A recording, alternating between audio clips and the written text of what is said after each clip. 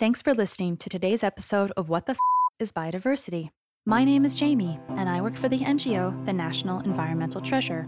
We're spreading the word about the impact of biodiversity loss and how we can all protect our planet. Throughout our podcast series, we will explore the amazing world of biodiversity, why it's so vital for humans, what is causing its decline, and of course, tangible solutions for its conservation. Now, today's guest is Sheila Kolla, a classically trained ecologist who is an assistant professor of environmental studies at York University and the principal investigator of the Native Pollinator Research Lab. Her research focuses on less understood native species like bees, butterflies, and flowering plants. Sheila works closely with environmental NGOs, landowners, academic partners, and government agencies at the local, provincial, and federal levels to ensure the best available science informs conservation management methods. Now, I'm not going to lie, today's episode is pretty awesome because Anne and Sheila talk all about bees. We learned so much while recording this episode. It's full of amazing information, so make sure you check out our episode notes on our website for links to the many references they make. Now, without further ado, here are Anne and Sheila.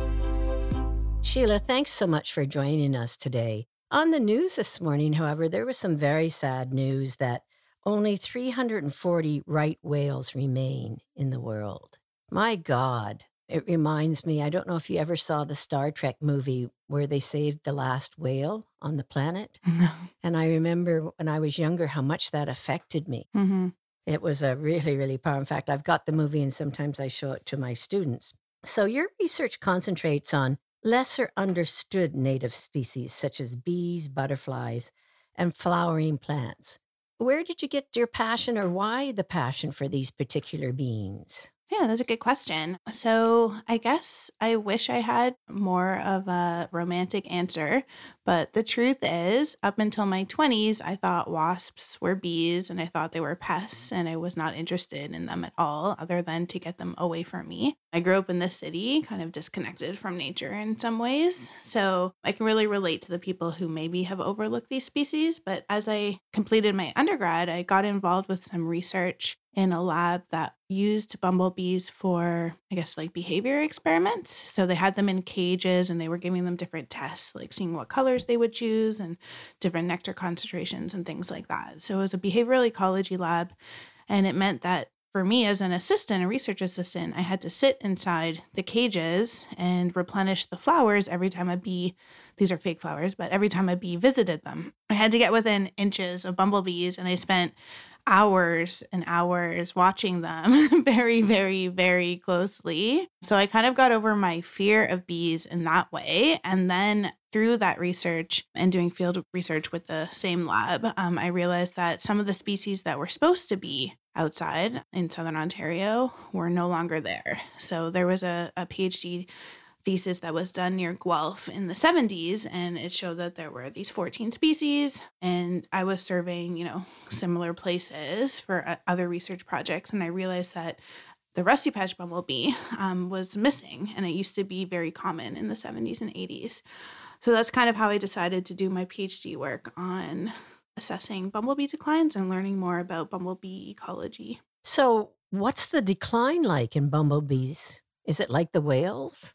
I'm not too sure if it's like the whales. It probably is in the sense that some species are doing better than others.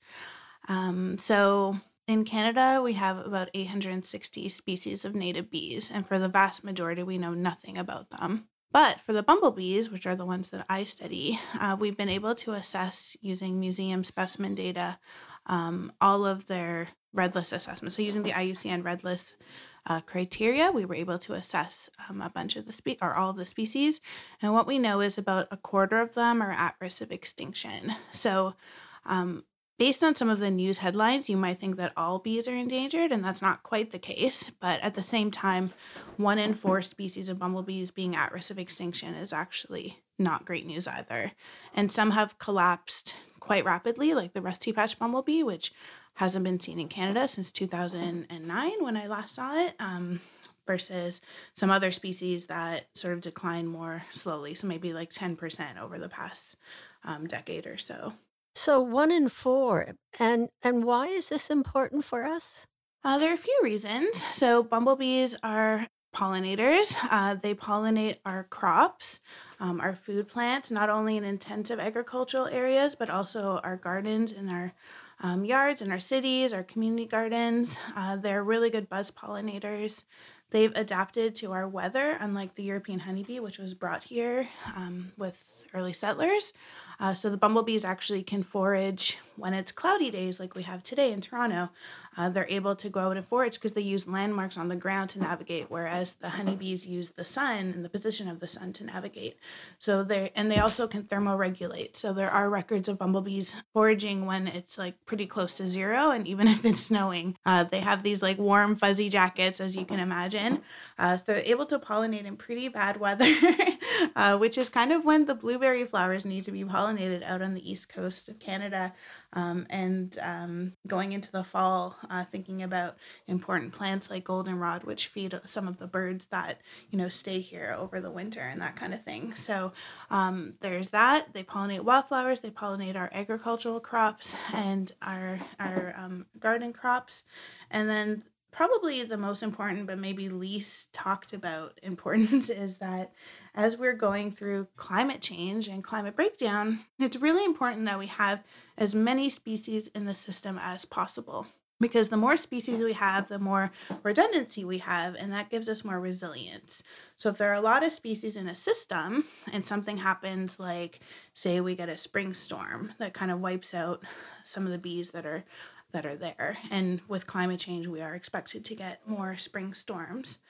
Having a lot of species means that maybe there are species that were still sleeping during that time, and they'll come out 2 weeks later. So we'll still have some bees that will be able to pollinate the rest of the season, that kind of thing. So it's really important that we try to keep every single species, and they are very different from each other. So even within the bumblebees, we have species that come out in early April versus species that come out in early June. We have species with long tongues that like visiting flowers like penstemon or like other tubular flowers. And we have species with short tongues like the rusty patch bumblebee, which preferred things like goldenrods and like sort of flat aster type flowers. So having all of these different species really means that all of the different plants are getting pollinated, and things are getting pollinated at different times of the year as well. So what the is pollination? It's basically a mating process between flowers. It's facilitated by pollinators like bees, butterflies, birds, and bats. These flying species transport pollen grains from the male part of the flower, called the stamen, to the female part of the flower, called the stigma. This cross-pollination results in the fertilization of the flower and production of seeds. So how do bumblebees help facilitate this? Well, they follow a 4-step pollination process. First, they visit a flower to collect nectar. Second, they rub the pollen produced by the flower onto their body as they collect the nectar. Third, they carry the pollen on their body to another flower. And then fourth, they deposit the pollen to the stigma. So here's another question, Sheila. You just made me think. So bees pollinate, I guess, indigenous plants and flowers. They're attracted to them. Do manufactured or introduced flowers and plants, do they have any benefit for bees? I guess in some sense they do. I guess you're kind of thinking about sort of different levels of goodness, right? So if you have a garden, a yard, and you asphalt it, that's probably the worst. If you put grass, then that's, second worst. If you have some grass with a little bit of clover, which isn't a non-native plant, but it produces nectar, then that's like slightly better. But if you had a yard with all native flowering plants, then that would be the best. So there's different levels, and in some cases, there's been quite a bit of work done thinking about in degraded landscapes how you can support pollinators a little bit better. And sometimes that means non-native plants, like along roadsides or in hydrofields and things like that. The preference would definitely be to have native plants because there are ways that bees have co-evolved with these plants that we don't even understand yet. I mean, there's some really cool research about microbiomes and sort of ways that bees might choose plants that might help them fight parasites and that kind of thing. And like all of that we don't really understand. So it's not as simple as just providing nectar and pollen. There's so many layers. So as much as we can keep, restore, and protect our native habitats, that's definitely the best way to protect pollinators. But if the options are like lawn or asphalt, then yeah, like having a bunch of clover or dandelions or whatever is better than that option, if that makes sense. So when you hear the word microbiome, you might think of the bacteria in our guts and the health benefits they provide. But did you know that bees also rely on microbiomes for gut health? Social species of bees who live in a hive with one queen, like many types of bumblebees, actually share a microbiome. They feed on a shared food source in the hive, which provides them with the microorganisms they need for their gut health. These can help protect them from intestinal parasites and even boost the whole hive's immunity to disease. Make sure you check out our episode notes to learn more about the fascinating world of bee microbiomes. There's that campaign to plant 1 million trees in certain countries, 1 billion trees in other countries. So essentially it's regenerating wherever possible those, what my research team has referred to as dead spaces, when we don't need to have them. Yeah. Yeah. So what are their biggest threats? So that's another thing that people maybe don't understand well enough. So we just did a survey that was published. We did a poll across Canada. And what most people thought, the vast majority of people thought that what was threatening the bees the most were pesticide use and the loss of flowers. So that's a very common misconception, I guess. And part of that is because of a lot of the information that's coming out is about honeybees, so managed bees. So beekeepers are more worried about pesticides and loss of flowers because they bring their beehives into agricultural areas, which are degraded and have more pesticide use and that kind of thing. But for our native bees, the two biggest threats are pathogen spillover, so the spread of disease from managed bees to wild bees, particularly diseases that they have not evolved with. So this is something that we are seeing now with COVID-19, and we saw with the white nose syndrome in bats, that when wildlife or when organisms are exposed to an illness that they have not evolved with, it can wipe them out quite rapidly. So that's what we think happened with the rusty patch bumblebee. We think something came in through managed bees and caused it to disappear essentially from 80% of its range at this point. And then the second thing is probably climate change, and that still needs to be researched a little bit more, but we're seeing signs of places that climate change might impact bees in different ways. So the mismatch of flowers blooming compared to when bees emerge from the wintertime, or if there's like a drought. So unlike honeybees, our native bees do not make honey. They don't store food. They sleep over the winter, whereas honeybees store food and then stay awake over the winter. So our bees don't keep a whole storage of nectar and pollen. They need to be able to eat every couple of days or whatever, or every day even. So any weather event that affects their ability to forage for pollen and nectar for more than a couple of days is probably a pretty significant issue. So anything that's like a storm or a drought or anything like that could be very dangerous to our native bees. So that's interesting, Sheila. I didn't know that those were the two main threats to their viability. And it's kind of interesting. We're doing to them what our encroachment on other wildlife habitats is doing to us in terms of viruses and introducing unknown, what would you call it, diseases or pathogens that are affecting them. And of course, given their sensitivity to climate change, which is, unless we get our act together, is only going to get worse. Do you have any hope for the future? So being a conservationist is generally a bit of a downer in a lot of ways, as you probably know. But I will say that in terms of the bumblebees, like I said, only 1 in 4 are at risk of extinction. So it's not too late to conserve the majority of our species. It's just really hard for me to communicate what the main threats are because so many people are sort of confused about managed bees versus wild bees and their different needs. So in terms of interests, conservation of bees is one of the most interesting environmental issue. People just love talking about it. It's always in the media. People are always excited to hear about what I do. But for some reason, even though there is that public interest, the policy has sort of gone more towards conserving the European honeybee in North America, which is kind of a strange thing. It would be like conserving goldfish in Lake Ontario or pigeons in, northwestern BC's old growth forest. It doesn't make any sense. These are very common, not at risk species that have been introduced, and they're invasive in a lot of parts of the world.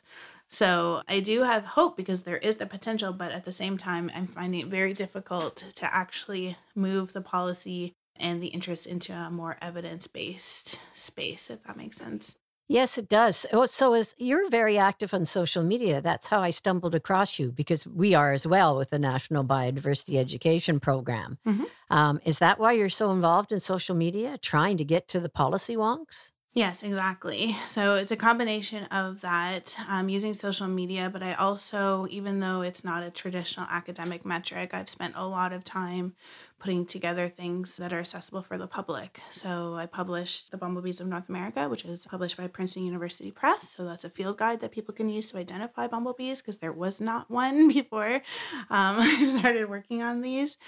I've also done like The Bees of Toronto, which is a free available guide, a bunch of flower planting guides with different collaborators. So I'm really trying to get out there. And then we also have our free app called Bumblebee Watch. So it's a free phone app or a website, and people can help us look for rare species by submitting photos to that. And all of that really helps engage the public and is actually like some of the best things. People always ask me, like, what can I do to save the bees? And the best things that you can do is actually to like just learn about the different species and help us look for the different species and track the different species. It doesn't actually cost any money. You don't have to buy a bee condo or, have a yard where you have to plant these flowers. I mean, that stuff's good and helpful too, but it's not the best thing that you can do. Oh, wow. I'm going to get that app because I live rurally, so I have a lot of bees because I have natural gardens. So that's great. I didn't know about that app. The more sophisticated we are in our internet communication technologies, there are still gaps, right? In knowledge and awareness, et cetera, et cetera. Earlier you mentioned that bees sleep. Now, where do bees sleep during the winter? It depends on the species, but I guess generally underground and inside twigs. So you may have heard people saying, like, don't clean up your garden in the fall, don't trim your shrubs and things like that. So Right. there are some types of bees that will actually live inside last year's raspberry and blackberry canes because those are sort of pithy stems. So if you throw out those dead stems, you're actually throwing out bees that are nesting or overwintering in those stems or even nesting. So there's that. And then there's like leaf litter, loose soil. Sometimes you hear of people when they're turning over their garden, they'll come across sleeping queens or compost piles. And in cities, you often find them kind of sneaking into houses or garages where there's some insulation to keep warm. Yeah, so there's a variety of places, but generally it's like inside trees or underground. So, what is overwintering? This is a period where many different species wait out or pass the winter season. That's why leaf litter, which is made up of bark, twigs, plant stalks, and fallen leaves, is so important for healthy ecosystems. It offers overwintering habitat and nesting materials for many species. Frogs, toads, pollinators, slugs, snails, worms, spiders, beetles, and even millipedes use leaf litter like cozy winter blankets because it creates insulation from cold, fluctuating temperatures during the winter. So during the autumn months, make sure to leave the leaves on the ground. Yeah, another main reason not to clean up your leaves. And we started social media and it was joined by others. And, under your leaves is biodiversity. Leave it alone. Yep, for sure. I think even bats overwinter under leaf litter. Oh, I didn't know that. Some species. Yeah. We're so dependent on the critters and species that we share our world with. For example, at my cottage, we used to have a colony of about 400 brown-nosed bats. And they're just wonderful eaters of mosquitoes, right? Mm-hmm. And now with the nose fungus, the populations have been decimated here in the east. Well, we can hardly go out now until July because the mosquitoes are so bad. Right. Yeah. It's part of one of the projects that I'm working on with Lisa Myers, who's a professor in my faculty, and she's an Indigenous art curator, which sounds like a very odd collaboration. But we were talking, and she has been studying this Mi'kmaq artist named Mike McDonald who passed away. And one of the things that he did as art exhibits was to plant pollinator gardens in the 90s, which seems so mainstream now, but at the time was radical. And he made these places as places of contemplation. So you can actually sit there and watch the butterflies visiting the flowers and thinking about the plants that are medicines and things like that. And I find that disconnect is there. So you have people who love butterflies but don't want caterpillars on their plants or like don't worry about the bats, but are really annoyed when we have a lot of mosquitoes around. But so just thinking about how we can communicate better that all of these things are connected and interconnected. And I think that'll go a long way if we're trying to communicate why we need to conserve everything in the system, not just, the showy, good looking wildlife. Right. And it's often the smallest, simpler steps and beings that we neglect. And then this issue of connection, I've said, and I think others have said this, if you don't know something, you won't love it and you won't save it. Yeah, I think there's definitely truth to that. I think also it would be very hard to know all 860 species of bees. So I think part of just knowing about pollinators is appreciating that there are hundreds and thousands of different species and that we need to keep them all without actually being able to identify what each of those things are. That would be a bit challenging. Right. Now, I'm going to get very self-interested here. Do bees sting easily? And why do they sting? That's, I guess, another misconception based mostly on people knowing mostly about honeybees. So honeybees have these massive colonies of 10 to 60,000 individuals, 10,000 to 60,000 individuals. So the worker bees do sting to protect the hive and all of the honey that they've stored. And because there's so many individuals, they have barb stingers, so they actually die after they sting because the stinger gets stuck in your skin. But none of our native species do that. None of our native bee species have barbed stingers. Our bumblebees can sting because they too have hives that they are protecting, smaller hives, so they won't die when they sting you, but the vast majority of our species are actually solitary and most of them can't sting, or if they do sting, it's not enough to prick your skin. They're so small. So there's a lot of things that people think about bees that are just wrong. So being really aggressive, stinging, dying when they sting, being yellow and black, living in hives, making honey, all these things are not common if you're thinking about our native bees. Our most common group of native bees is actually silvery gray, the sweat bees, not yellow and black. And most of them can't sting. Most of them are solitary. Most of them live underground, not in hives. Yeah, so it's another thing that, and none of them make honey. So that's always surprising to people that none of our native bees make honey.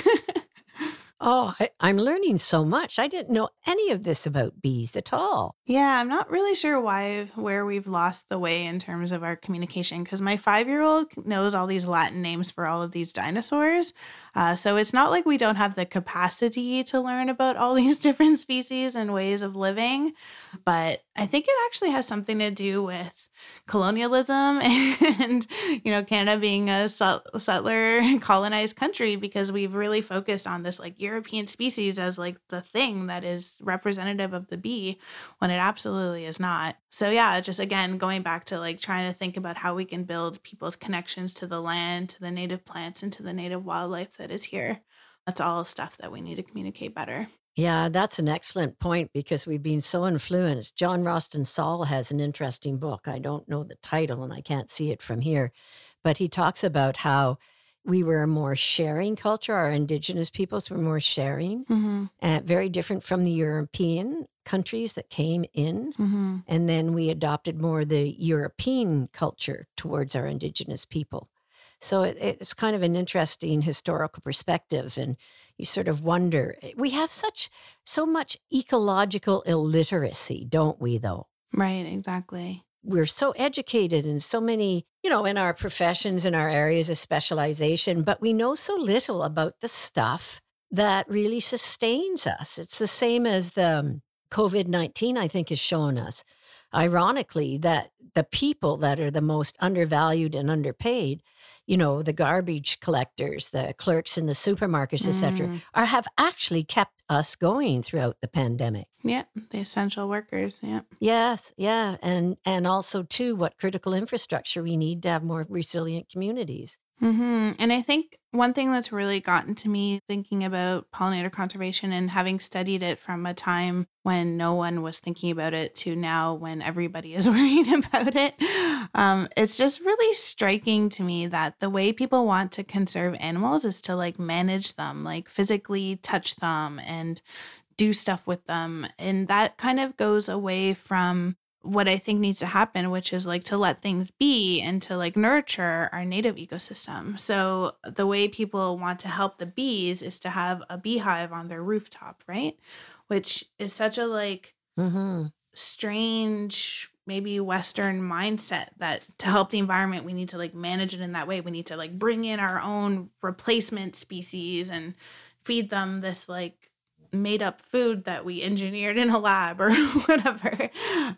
It's just really striking to me that our solutions are so artificial. And yeah, I just like, I kind of wish that we were beyond that at this point in civilization, that we could actually see how conserving that old growth forest or that tall grass prairie and, you know, removing weeds a little bit as needed, but how that is actually like land stewardship that needs to happen to promote biodiversity and not just our ideas of what can replace, like even the idea of bee condos instead of like leaving messy raspberry cane bushes, like to actually like purchase for $17.99 from Costco this like structure that, you know, won't get cleaned, won't biodegrade or whatever, is like a replacement for nature. Why do we need to replace nature? Why can't we just work with nature and observe nature and do it that way? So that's another thing that I've really been struggling while thinking about this field and how to get things moving in the right way. Because if pathogen spillover from managed bees is one of the main threats, then the way to fix that is to have healthy landscapes that don't require bees to be brought in to pollinate. We need to have enough natural native pollinators in the landscapes to pollinate our crops. So we don't need to bring in these colonies with a lot of diseases and have them exposed to lots of pesticides and that kind of thing. So it's really like big picture thinking about how our food systems are working and how our ecosystems are working and how to best support all these ecosystem services we rely on. So, what are ecosystem services? Well, nature gives many benefits to humans. From the air we breathe to the water we drink and the food we eat, it freely provides the essentials we need for survival. Drawing from a Western science perspective, they're broken down into 4 categories. The first is supporting services. These keep ecosystems functioning healthy. They include pollination, photosynthesis, soil creation, and nutrient cycling. The second is provisioning services. These include anything extracted from nature to benefit humans, such as food, water, timber, minerals, and medicine from plants.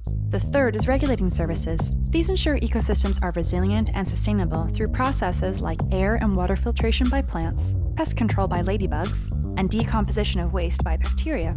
The final one is cultural services. These support our physical, mental, and emotional health. For example, nature facilitates outdoor recreation, inspires art, and even influences culture. And part of that, Sheila, you may not know this, is our campaign is to try to influence the federal, provincial, and municipal governments to protect 50% of Canada's spaces by 2030. I think the Prime Minister has just committed to 30% by 2030, but we think it should be 50%, which will provide what we're calling that is it's the shelves of the library of biodiversity. So you're sustaining the shelves. And there's another campaign that argues for nature needs half. But, you know, it's our mindset, right? That we can manage the environment, that we can discover the rules of the universe rather than, I think the only thing we can manage is ourselves and our own behavior in the environment. Yep, exactly. And when we do set aside protected areas, they can't be those places where humans aren't, right? They have to be like within our agricultural landscapes, within our cities. It has to sort of be these corridors that travel within all of these disturbed areas. So the animals, the plants have places to move around and disperse and all the genes are mixing and that kind of thing. So it's really important because I think a lot of times when people think like 30%, it's just that number, but it also matters where those things are. They can't be separated from where we have our biodiversity. They need to be within in every single little spot possible. We need to incorporate all of that habitat. Yes, that's well put. And they need to be connected spaces, right? We get back to connectivity. You know, Sheila, thank you for your work. And thank you for everything I've learned today. And I'm sure our listeners will be excited to learn. We will have on the website that publicizes the podcast your app and links to your books. So be well during these difficult times. And your time has been so valuable. Thank you. Thank you. Thank you for having me. Thanks for listening to What the is Biodiversity. Today's episode was produced by Lot 2 Media and the National Environmental Treasure and edited by B. Joel Cran. The music was also composed by B. Joel Cran. If you like what you're hearing, be sure to subscribe. And if you want to learn more about our NGO, which we call NET for short, visit our website at oursafetynet.org. Also, check us out on Facebook, Instagram, TikTok, and Twitter, and subscribe to our YouTube channel. If you'd like to help us spread the word about biodiversity, you can find us on Canada Helps.